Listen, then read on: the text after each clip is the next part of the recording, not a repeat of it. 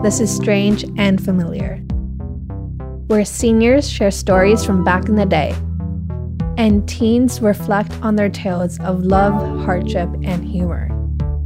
I'm Leah.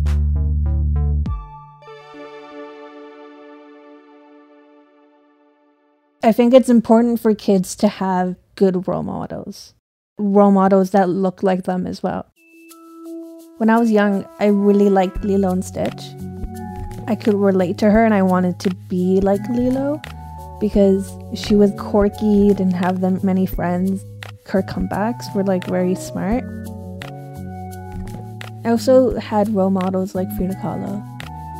I had a pin saying, "What would Frida do?" She was sick for a lot of the time that she was alive. Even as a kid, she was very ill. She got hit by a bus. They said that she couldn't walk ever again, but she did. Now I connect to her because I had back surgery. I have rods in my back, and she had rods in her back too. And her paintings show her pain in such a raw way. Because of all these role models, I could see myself doing stuff besides just being a beautiful woman. They were very beautiful, but were doing something that was changing the world, or their little world. On this episode, we'll meet Lucy and Layla. I'm Layla and I'm 18. My friends would describe me as very outgoing. They'd also describe me as maybe shy at the same time. Lucy is very talkative. She's very intelligent. You can have a conversation with her about anything. You watch politics? I like Hillary Clinton. Hillary Clinton? Hillary Clinton said, "Come this so far, we can't go back." We've come so far, we can't go back? Yeah. That inspired me. That's a good quote. When I first met Lucy, it was very hard for me to understand what she was saying. I was born in 1945 in Scotland. Yeah. Scotland? Just because her accent was very strong and she had a low voice. The more time I spent with her and the more I listened to her and the more I actually paid attention to what she was saying, the more I understood her. So it did become easier with every time we spoke. Can you start by telling me your name? Lucy? One thing I did catch on was when she mentioned Robert, and that was kind of when I realized that Lucy was Robert, she was transgender. Dr. Mohan didn't like it, and some other people. They didn't like that you wore dresses in public? Yeah. So what did you do? I dressed unisex. Oh, unisex. When did you transition? A long time ago, but to keep it hidden. That wasn't my first impression of her, and that's not something I've ever heard of or ever been around. I don't have any transgender people in my life personally. Were you surprised at how open Lucy was about being trans? Many of the other seniors were sensitive. Certain topics brought up a lot of emotions for them, so I wasn't sure if it was something Lucy wanted to talk to me about, but she was actually very open about it, and it did surprise me.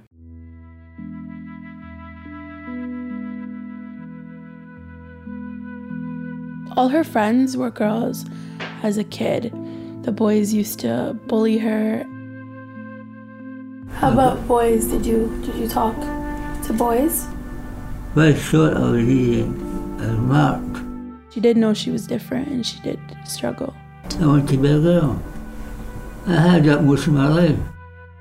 I asked her about how she had dreams that she used to be a girl. Yesterday you mentioned something about when you had dreams as a teen that you were a girl in them. Can you tell me more about your dreams and what you saw? I dreamed of a girl. She told me that where she got all that was because she watched a lot of TV shows that had really girly girls, I guess you could say, in them, and that's where she kind of learned. She'd watch the shows with girls in them and then she'd have dreams that she was them. What did you think of that? Even now, a lot of what we do, a lot of the things that we say, a lot of our actions, who we are, we get all that from media. I think that's just what we do as humans.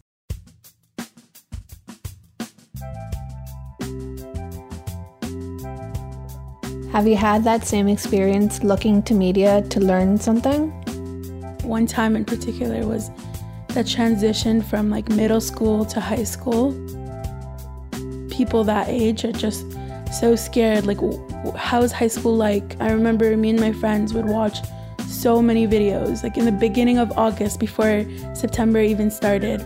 What to do in high school, how to survive high school, what to do as a freshman, things like that. And now that I look back on it, I did look up to those videos. Like, that's how I learned. All high schools are different, obviously, and all communities are different. But yeah, some of it was pretty useful. Was the advice gendered?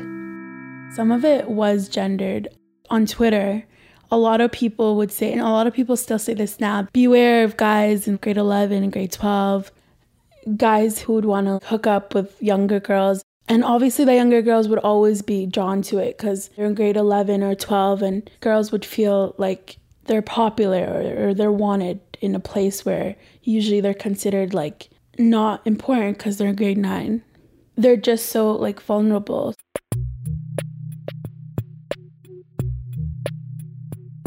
She told me that she'd always wanted to work as a bank teller. Did you want a specific job, like a teacher? Did you ever want to be anything that you felt like you couldn't be? A bank clerk. A bank clerk? Yeah. Why?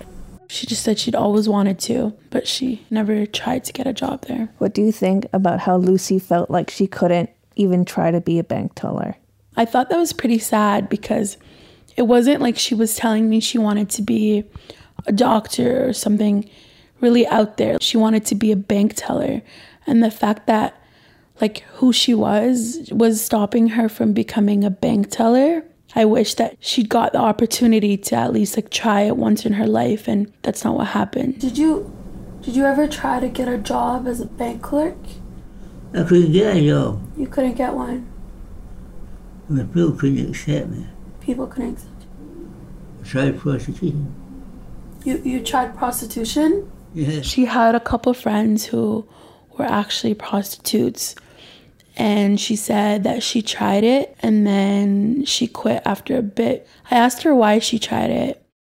And why did you decide you wanted to try prostitution? Experiment. Were you in your 20s, 30s? 30s. I don't think she had a job after that.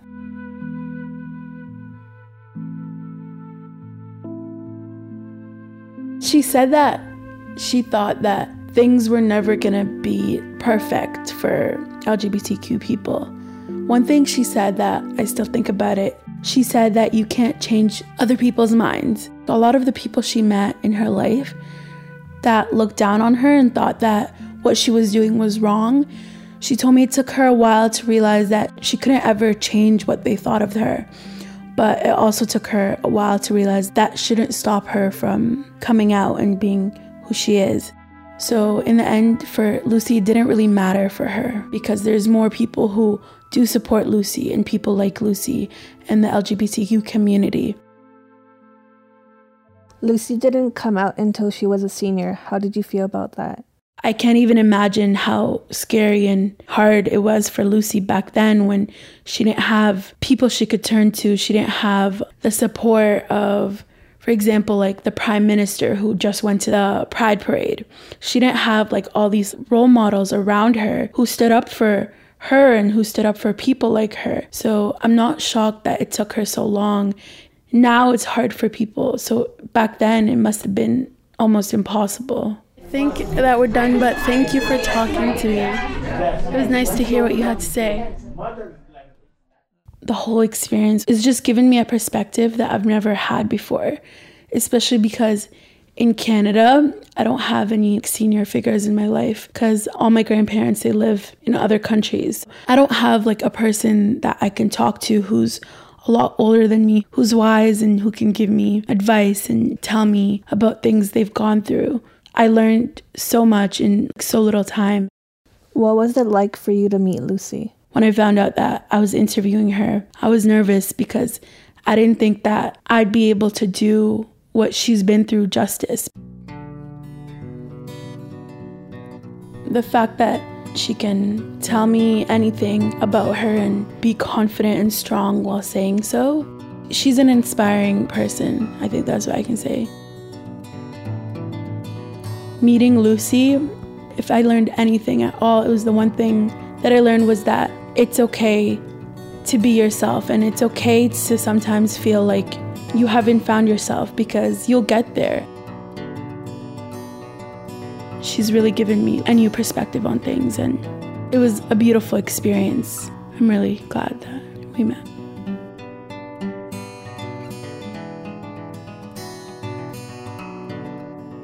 Strange and Familiar is a mammalian dive-in reflex project.